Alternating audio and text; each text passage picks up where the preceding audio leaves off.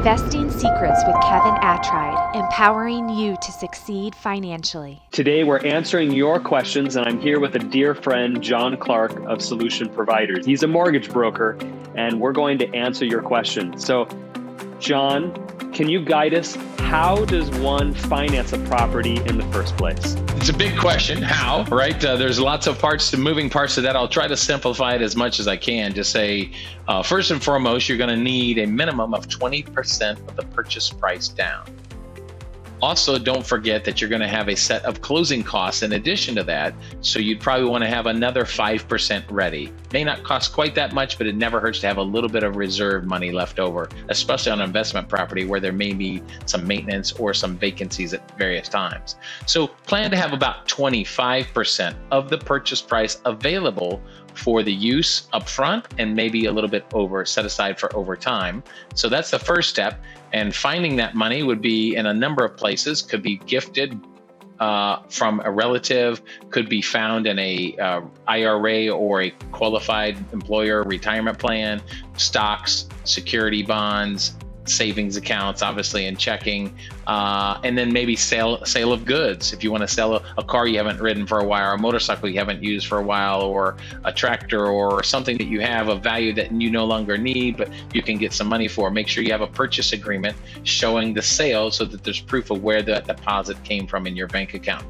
Do what you can to get your monies ready. Also, get involved in a real estate investment group, online or in person. Try to find one, maybe a free one on meetup.com or REI or REIA. If you type those in, you'll find some real estate investment groups around you. Get connected to a realtor, a person with a real estate license who is actively involved with investors, understands the difference between helping someone find a primary home and helping a person find an investment property. So be prepared to take out financing, get your finances together, make sure your credit score is 640 or above. And I would also encourage, plan to form an LLC. Usually takes around $100 online. It can be done in about 22 minutes on the website at your local state entity who handles new business for the state that you live in or the state that you want to form your business in. That can all be done by yourself. You don't need an attorney for that, and it's very quick and affordable. So those would be some quick tips. Getting your money ready, make sure you know that you're going to be getting a loan, prepare for that in your estimates on income versus cost, find a real estate professional who can help you find the property, and then also be looking into property management as well. One category I didn't mention that you may need, and forming a new LLC. Plan to make it a business enterprise as opposed to an individual approach.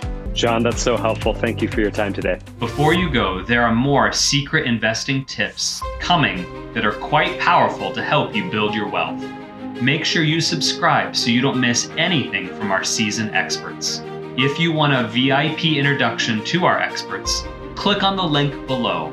In addition, make sure you listen to our past episodes so that you don't miss out on a single secret. If you're ready, it's time for you to experience financial freedom. The information contained in this episode are opinions not to be used as individual guidance. As always, consult your own financial team for your investment decisions.